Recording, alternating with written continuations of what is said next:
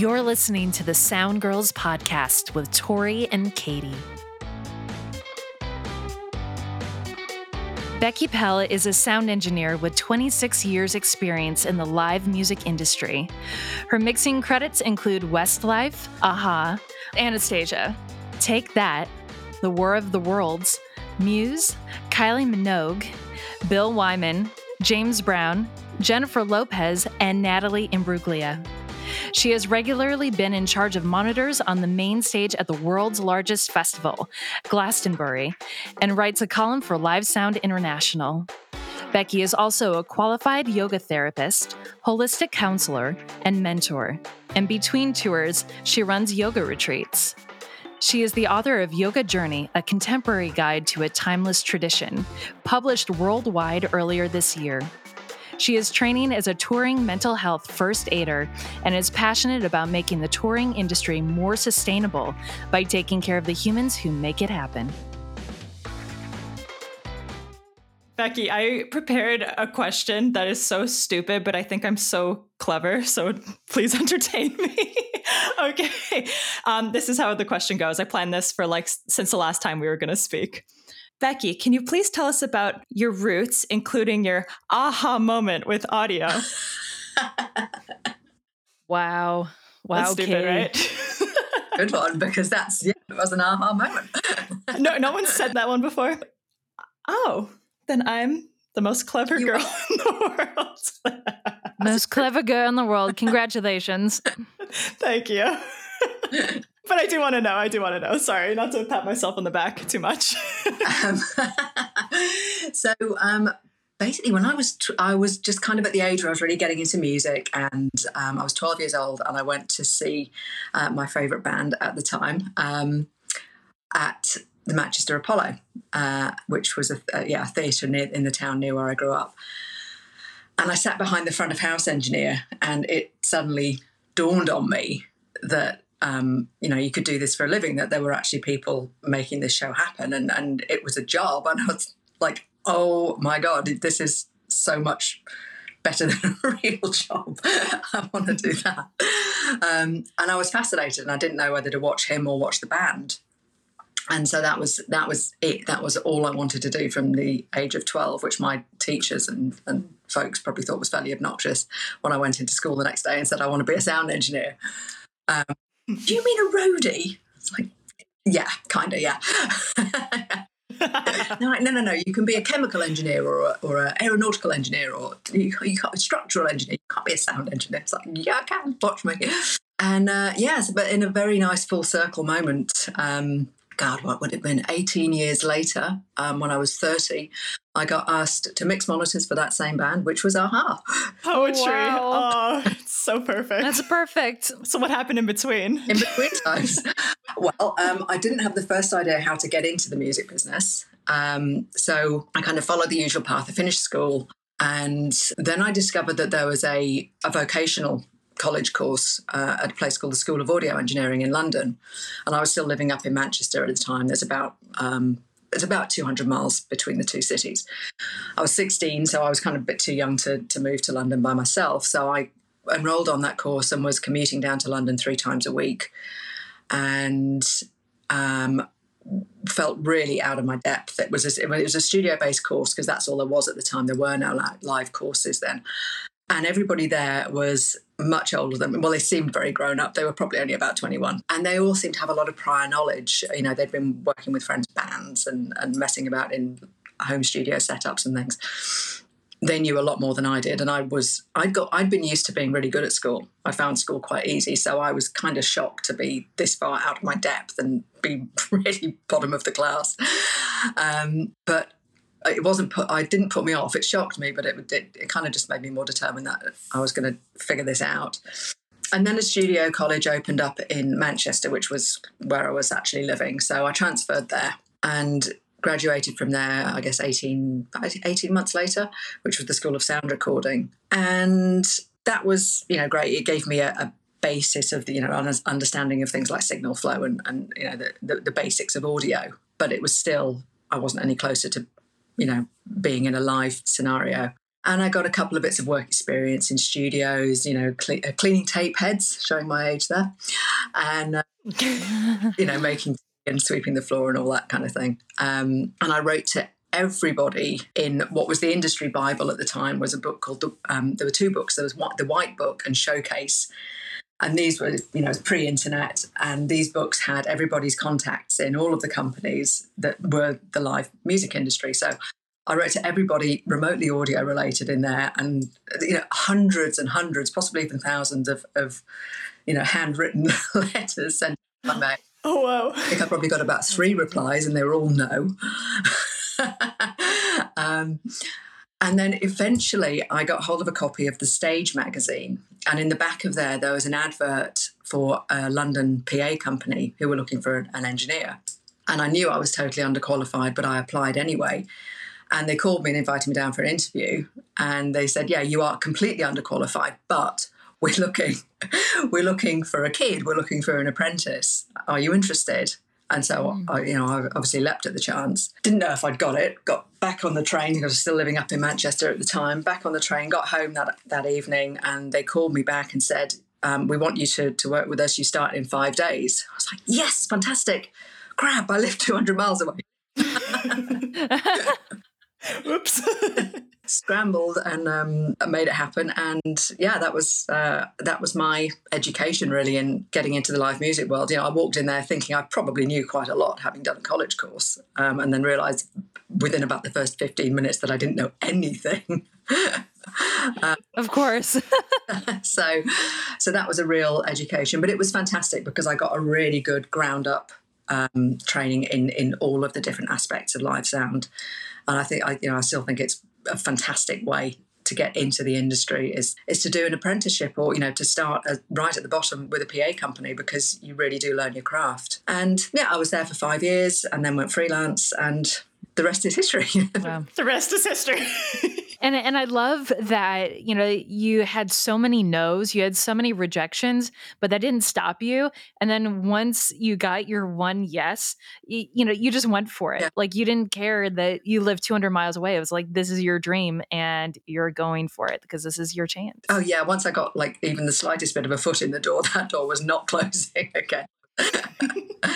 Yeah, it was a lot of a lot of rejection, and at the time, there were virtually no women in the industry. I certainly didn't know of any. I think Carrie was about, and Michelle, and maybe a few others, but not that I had ever known of. So it was really unusual to have a woman applying for these kinds of roles. So I'm sure a lot of people just saw my name and looked no further because it was not what women were doing. But no, thanks to the forward-thinking folks at RG Jones, they decided to be forward-thinking and a bit radical, and yeah. Yeah. So, like, how was it being not good at it in the beginning? How did you keep going? Really hard, yeah. It didn't come naturally. It really didn't. And I had to work at it. Things didn't naturally make sense to me. And things that seem totally logical and obvious to me now, I really struggled to get my head around. I was very lucky to have a few people at RG Jones who were kind and patient and taught me how things went together and answered my really, really dumb questions without making me feel really dumb. So. There's no such thing as a dumb question, I always say. So I'm curious. So you started out with not much experience. You had the school side, but obviously your resume is quite large. How did those opportunities come about? It was just a kind of progression, I suppose. Because I'd had, a very solid grounding, spent 5 years at a PA company and had worked my way up there. When I went freelance, there were other PA companies in London who, it was a small industry, and, people had seen me around on gigs with RG Jones, and I'd sort of become a reasonably familiar fixture. And so when I spoke to a company called Capital Sound Hire, who were another London PA company when I went freelance, they were much more rock. RG Jones at the time wasn't really a rock and roll company. They do some touring now. They do Glastonbury. But they weren't quite so music-based. It was more events. And they did music stuff for TV shows, and that was where I learned to do monitors. But I wanted to get into touring, so I spoke to the folks at Capital Sound, and they took me on a few smaller jobs, liked the way I worked, offered me tech position on a Black Crowes tour, which was great because that was like, okay, now I'm touring with somebody who I've got one of their albums. That was kind of cool. Yeah. The next thing I guess was they liked the way I worked on that, so they put me on Kylie Minogue as a monitor tech. So that was my first arena tour. And so then I was mixing monitors for the support act for that. And, at the same time I was, in between this, I'd been mixing monitors for smaller acts that Capitol had been looking after. And so really it was just one thing building on another. And then I was mixing more and more smaller acts. And then when Kylie's monitor engineer, who lives in Australia, when there was like a one-off gig or something, didn't make sense for him to come over to Europe for a TV performance or something like that, I would step in and mix. And so gradually things were just, starting to progress that way, yeah. So monitor engineering, I guess, involves a lot of connecting with the band. You got to be their kind of point person. So can you tell us a bit about that and building those relationships and kind of anticipating their needs and all that? Yeah, I mean, it is definitely it's a different skill set from say mixing front of house for sure. There's not one that's better or more skillful than the other. They're just different skill sets. And yeah, there's a lot of relationship stuff with a monitor engineer that the band have got to feel that you've got their back. They've got to know that you've got their eyes on them. They've got to feel they can trust you because they are kind of naked up there. They are totally reliant on you for what they can hear.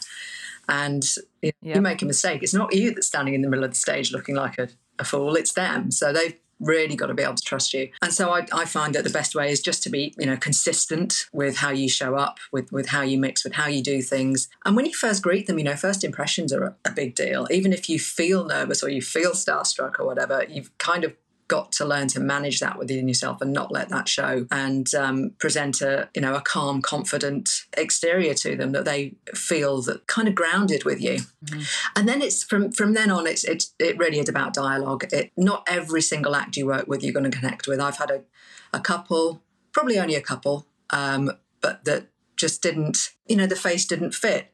Technically everything was fine, but you don't connect with every human that you work with, and sometimes it doesn't feel right. And that's fine, that happens. But generally I find, by just being confident and consistent and actually really trying to understand what somebody's getting at when they're talking to you. And if you don't understand, not blagging it, but saying, can you tell me more about what you mean by that? If they want more blue, would be the kind of classic thing. You're right. Tell me more about what blue feels like, that kind of thing. And really, really engaging in a dialogue and working with them because it's a co-creation. Yeah, and I find that kind of approach is what works. Did it always come naturally, or was it just something that kind of developed, like your relationship working with artists? I was lucky enough to observe some really fantastic engineers. So the person who actually taught me how to mix monitors was a guy called Fred Jackson, Bruce Springsteen and Patti LaBelle's monitor engineer. So from the get-go, he was working at RG Jones for a while. So in my pre-freelance years, he taught me both the technical and soft skills of doing monitors. So that was hugely beneficial. And Rob Matheson, who I'd teched for on Kylie and who I was depping for over the years, he is very, very skillful at that. So I was observing him and, other people that I've teched for over the years. It was just interesting to see how they interacted, what made a good monitor engineer, what worked and where was there conflict and where were things smooth. And so it's kind of, observation. Monitor engineering is so much about observation as well as listening. You're absolutely right. It's, having that relationship with the people and getting to learn how to interpret what they're looking for. You have such a unique relationship that's definitely not what it is for front of house. Yeah. I mean, what I do feel really, we all pick our gigs, but I feel bad for front of house people because everybody in that arena has an opinion. The people I'm mixing for, they are totally entitled to that opinion. It's their mix. They can have whatever they want. Whereas when you're dealing with, anything from 500 to 100,000 people's opinions, that's a tall order. Yeah that's tough. So can't please everyone, but at least for monitors that you can please each person that's on that stage. You've got a better shot at it, at least. Yeah. Can you tell us about coming into yoga or your yoga discovery? My yoga discovery, yeah.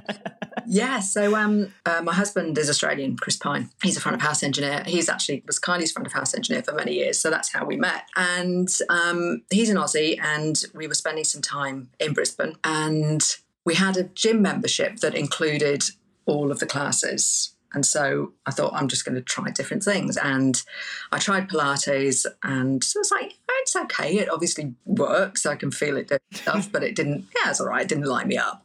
And then the following day I tried yoga, and it was love at first down dog. I just felt like I'd come home. And I was, ran home after the class. I was like, I found my thing. Well, I found another thing. And just was completely obsessed from that day. And weirdly, the teacher at the end of that first class came over and said, are you sure that was your first class? I said, yeah, definitely. I've never done it before. And she's like, this is going to sound crazy, and I apologise, but I have a really strong feeling you're going to teach one day. I was like, okay, that is kind of strange.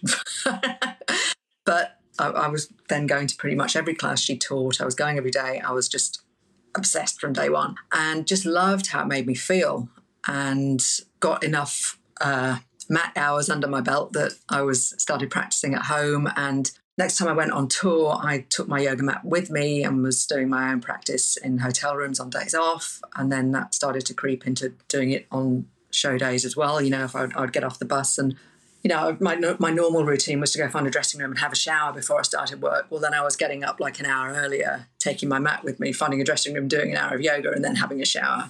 Over a course of years, people saw me doing this. And then the production manager on Westlife, who has become a good friend of mine and has got very into yoga as a result, as a woman called Karen Ringland. And she asked me if I would teach her and the production assistant some yoga. And I was like, well, I'm not trained to teach, but I can kind of show you some stuff. And if you promise to, not to do anything dumb that doesn't feel good in your body, then we can, but I'm not insured or anything.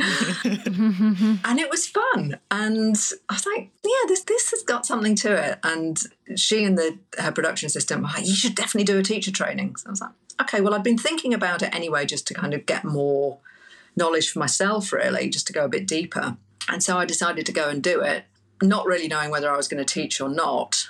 But then after I came back from doing that later on that year, the next tour I went on, chatting to people, they knew that I'd been and done that. And they were like, would you teach us? Like, the band was saying, would you teach us, after sound check or something? I was like, okay, we can do that.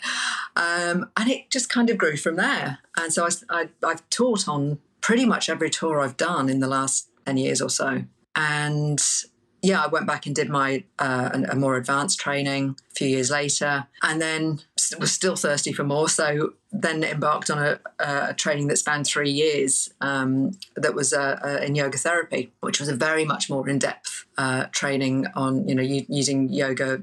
You work individually with a single person, or sometimes with a small group of people with a particular issue to address, but generally with one person. And it's about addressing all aspects of their life, far beyond just the physical. It's, it sees people very much as the whole human, not just, a sore knee or whatever. It's about addressing a whole lifestyle. And I found that really fascinating. So, that's kind of become my side hustle, I guess. I just learned about yoga therapy right now.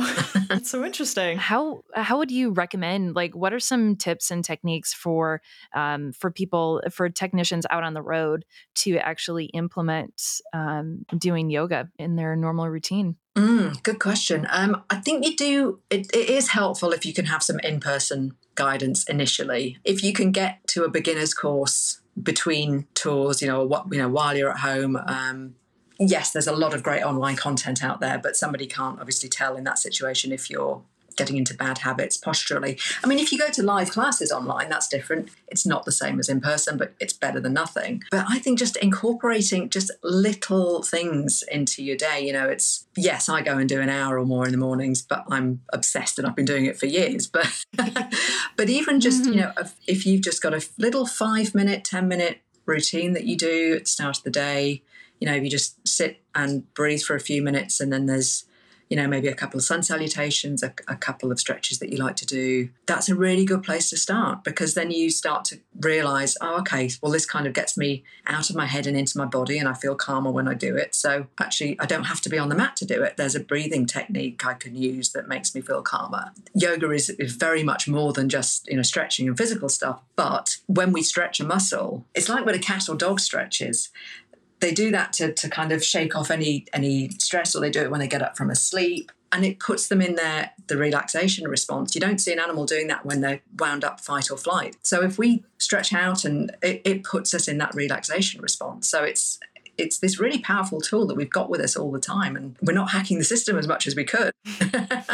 How do you envision yoga, I guess, changing the lifestyles of individuals who are touring? Well, I can only speak from my own experience, but it gradually brought me into a much healthier way, a much more sustainable way of touring, and a healthier lifestyle generally. It's led me to look after myself as a whole, physically, yes, but also my mental health, my energy, being a little bit more conscious about when I need to step back and take time alone to recharge my batteries, not burning the candle at both ends so much. And I think it's kind of a drip, drip, drip effect. You notice that doing this little thing for yourself makes you feel better. And it tends to lead you down a path of, okay, well, how much better could I feel? What else could change?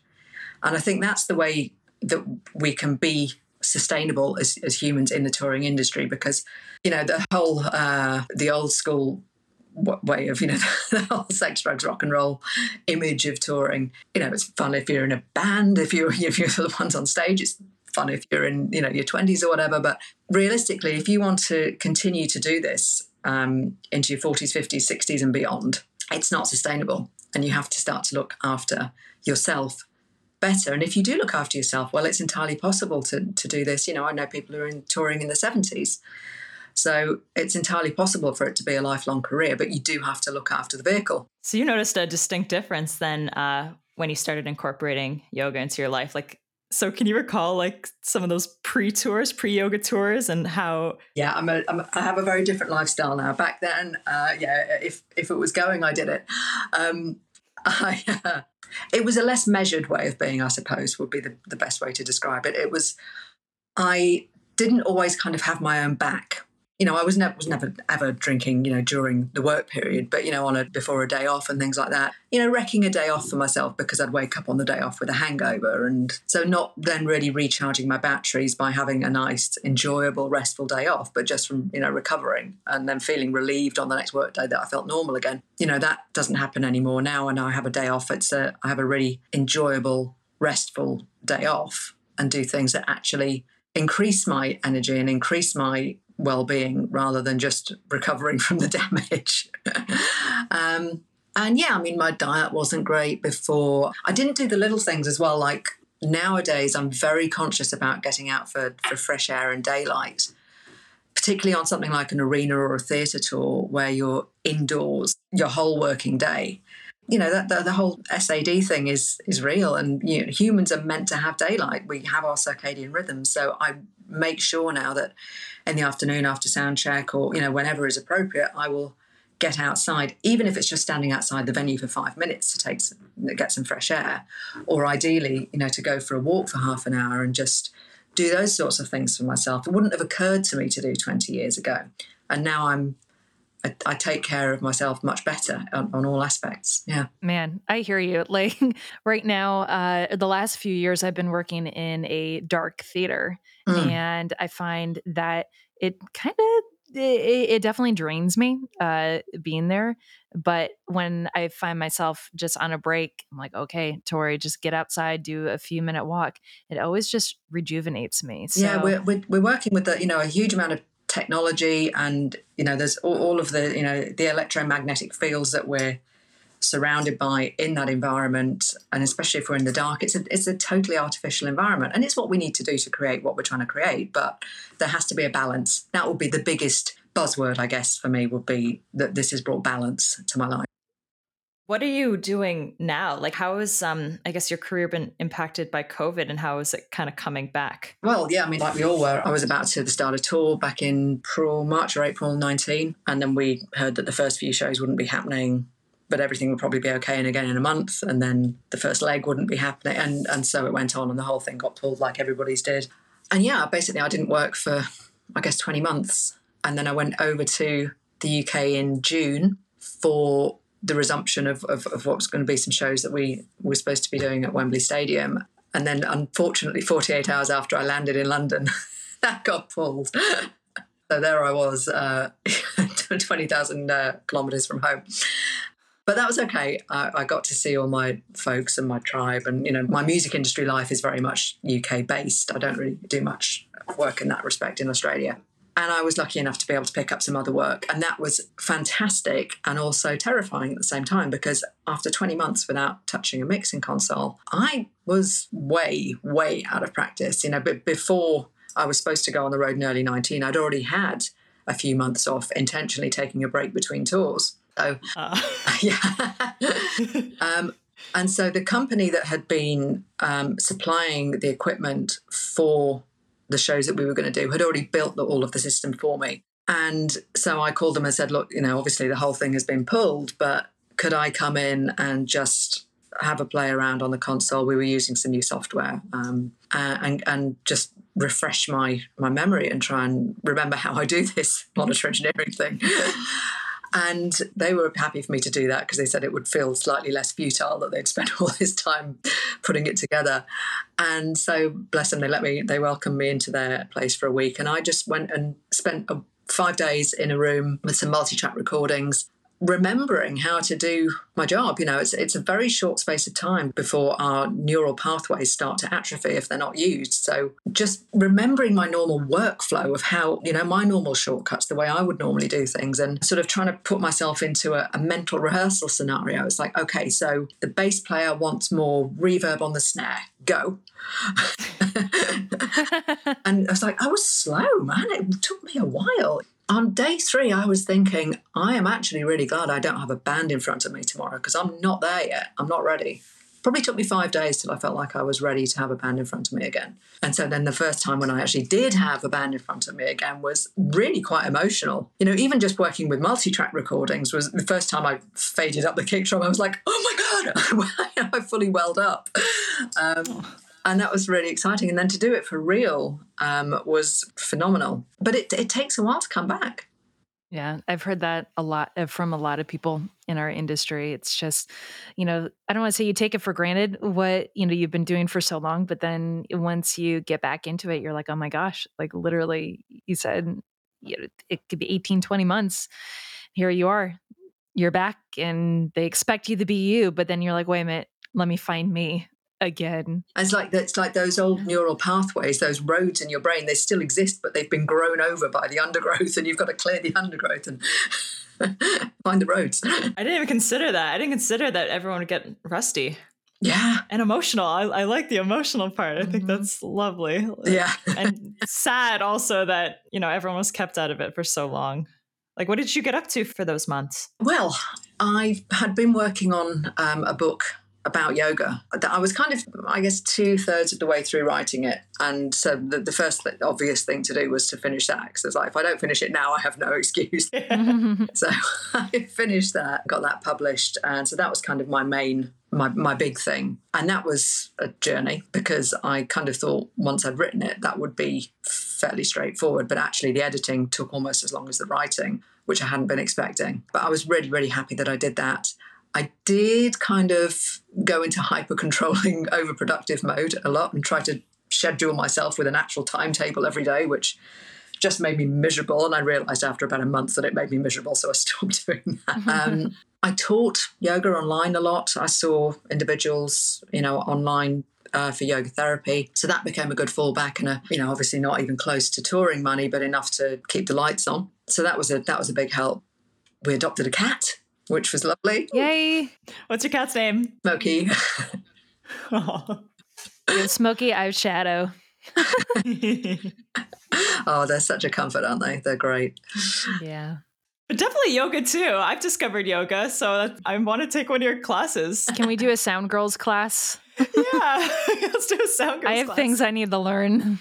Did you try to do that? Yeah, we can chat about that. Yeah, for sure. Let's see what we can do. I think that'd be really cool. Yeah, because I think it's just really awesome how you bring it to tours. And I think that's kind of like a perfect place for it, actually. It's partly self-interest on my part because a relaxed, happy band makes my life a lot easier. True. Smart.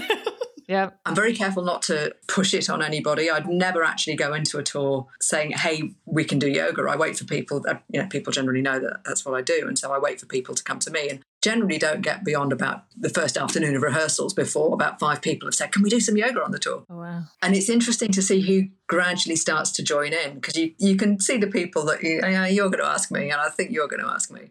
And then once people see the group starting to happen and, they see you disappearing off to a dressing room after sound checks and coming out looking out all blissed out, people start going, oh, is that something I could try? The people that you perhaps wouldn't expect so much. So it's really interesting to see who gets involved. You just build a big crowd by the end. Yeah. Mm-hmm. Who was hard? Who was a hard sell? I mean, it's a difficult time for some members of crew because we normally do it in the afternoon, and for some people, they're busy then. There's some people who perhaps think that it's all about bendy people in Lycra. That generally is the hardest sell. People who just have a misconception that, I can't do yoga because I'm not flexible. It's like, well, are you breathing right now? Because if you can breathe, you can do yoga. It's just kind of trying to shift people's headspace of what it's about. So in your book, what do you highlight? Yeah, walk us through what we could find in your book. So it's called Yoga Journey, A Contemporary Guide to a Timeless Tradition. And it's basically about yoga beyond the postures because the postures are fabulous. It's a brilliant way of getting us into our bodies and calming our nervous systems. And our bodies are our interface with the world. And there's a lot more to it than that. And so I wanted to kind of demystify all of the fantastically rich philosophy that's behind yoga that for me, it just makes life easier. And I just wanted to make it very practical, very relevant to modern, normal, everyday life without getting bogged down in what people can perceive as being very dense, incomprehensible, Sanskrit and all that kind of stuff. I wanted to, without dumbing it down, make it accessible and relevant to anybody who's kind of got an interest in yoga and suspects there might be more to it and how else can it help me and what is there, if I scratch the surface, what else is underneath there? And so I just basically walk through the basics of yoga philosophy and different yoga practices that you might come across and what they do and how they're relevant to a normal 21st century life. Congrats for making a book. Yeah. That's amazing. That's really cool. Yeah. Where is it available just for our interested listeners? It's available on Amazon, on all Amazon worldwide. Yeah, no, yoga's so cool. And I like that you make it really accessible. So I'm very intrigued. Yeah, I'll definitely check that out. Mm-hmm. Cool. Yeah, good. Because I genuinely believe that there is something in it for everyone.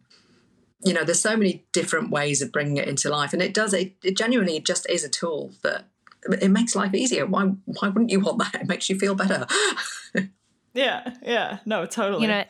And I feel like, sometimes you don't realize that you could really benefit from it until you get to a place per se of desperation where it's like, okay, my body is shutting down or there's a ton of stress going on in my life or, my eating habits aren't good, whatever it is, or just even the pandemic, but it's just like everything builds up, but you don't realize that this could be so helpful to you until you actually really need it sometimes.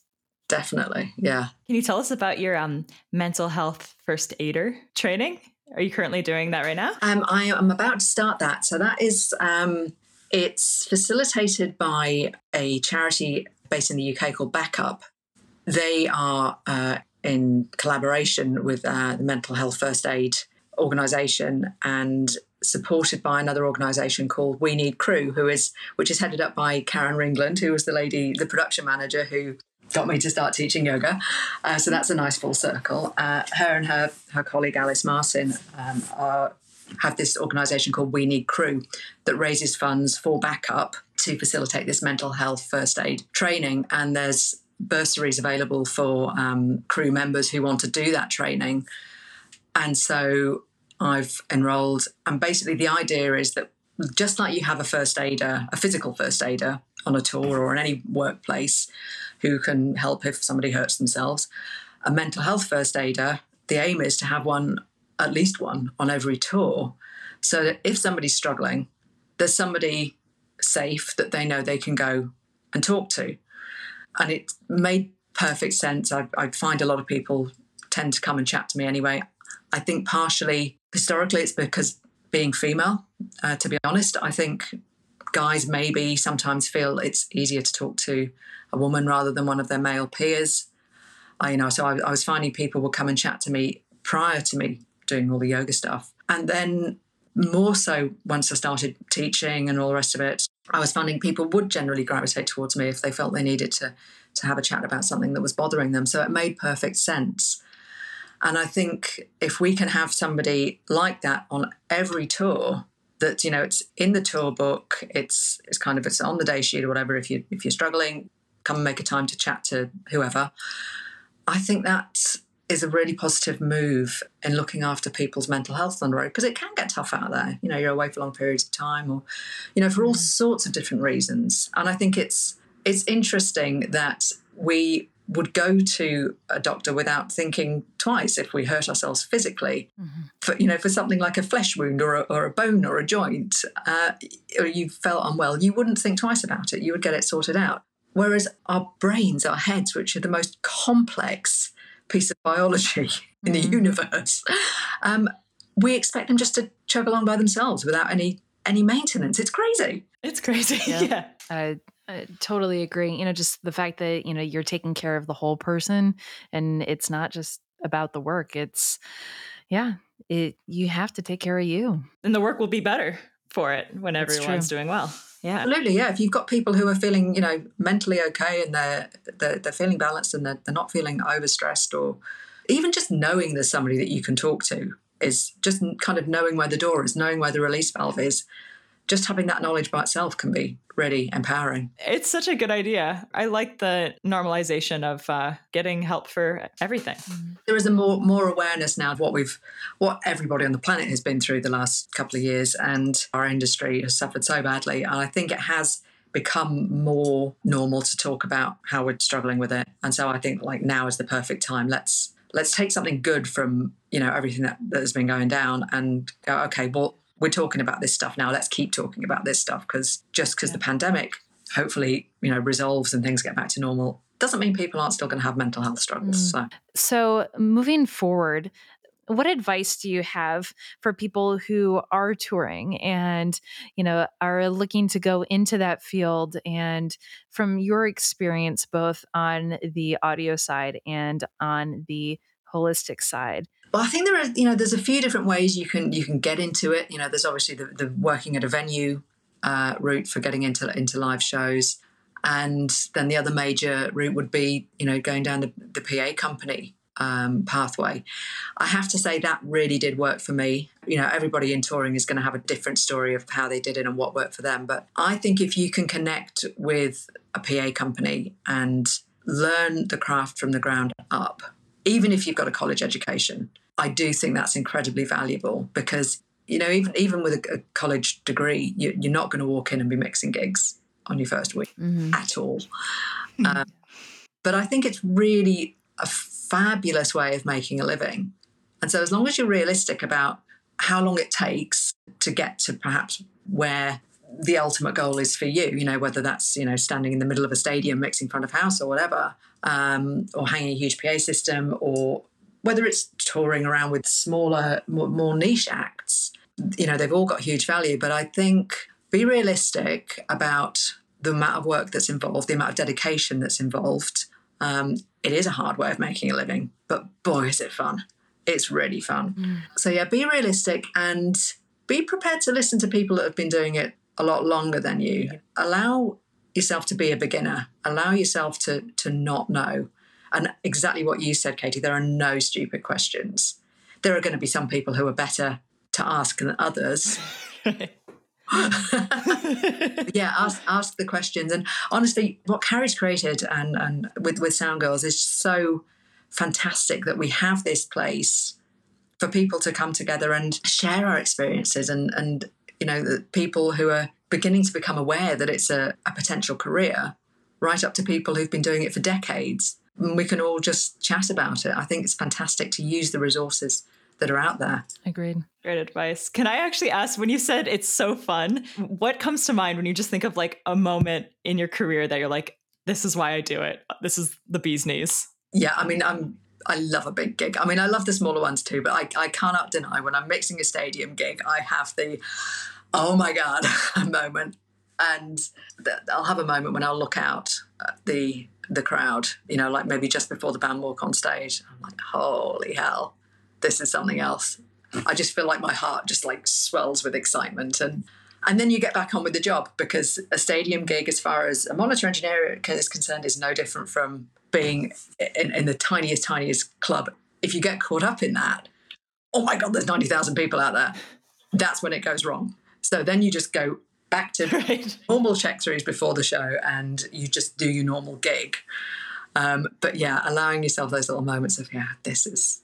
And then there's the travel, you know, you get to be in some really cool places on days off. You know, I got to celebrate my 39th birthday on the Great Wall of China. That's amazing. There's things like that. Even on a not outwardly amazing day, just the camaraderie that you have with the people around you. You know, most people on cruise, yes, there's people who are perhaps less easy to get on with than others sometimes, but for the most part, I find most crew folk are a good bunch of people, because you have to be professional getter-oners. We're all living together in close quarters, and people who don't play nicely with others tend to get weeded out. And so most crew folk are pretty good sorts, and we're, you know, a good bunch of people. And it's just fun to, you know, you get to do this cool creative thing of putting shows on every day with a bunch of your mates. I mean, for me, it doesn't get better.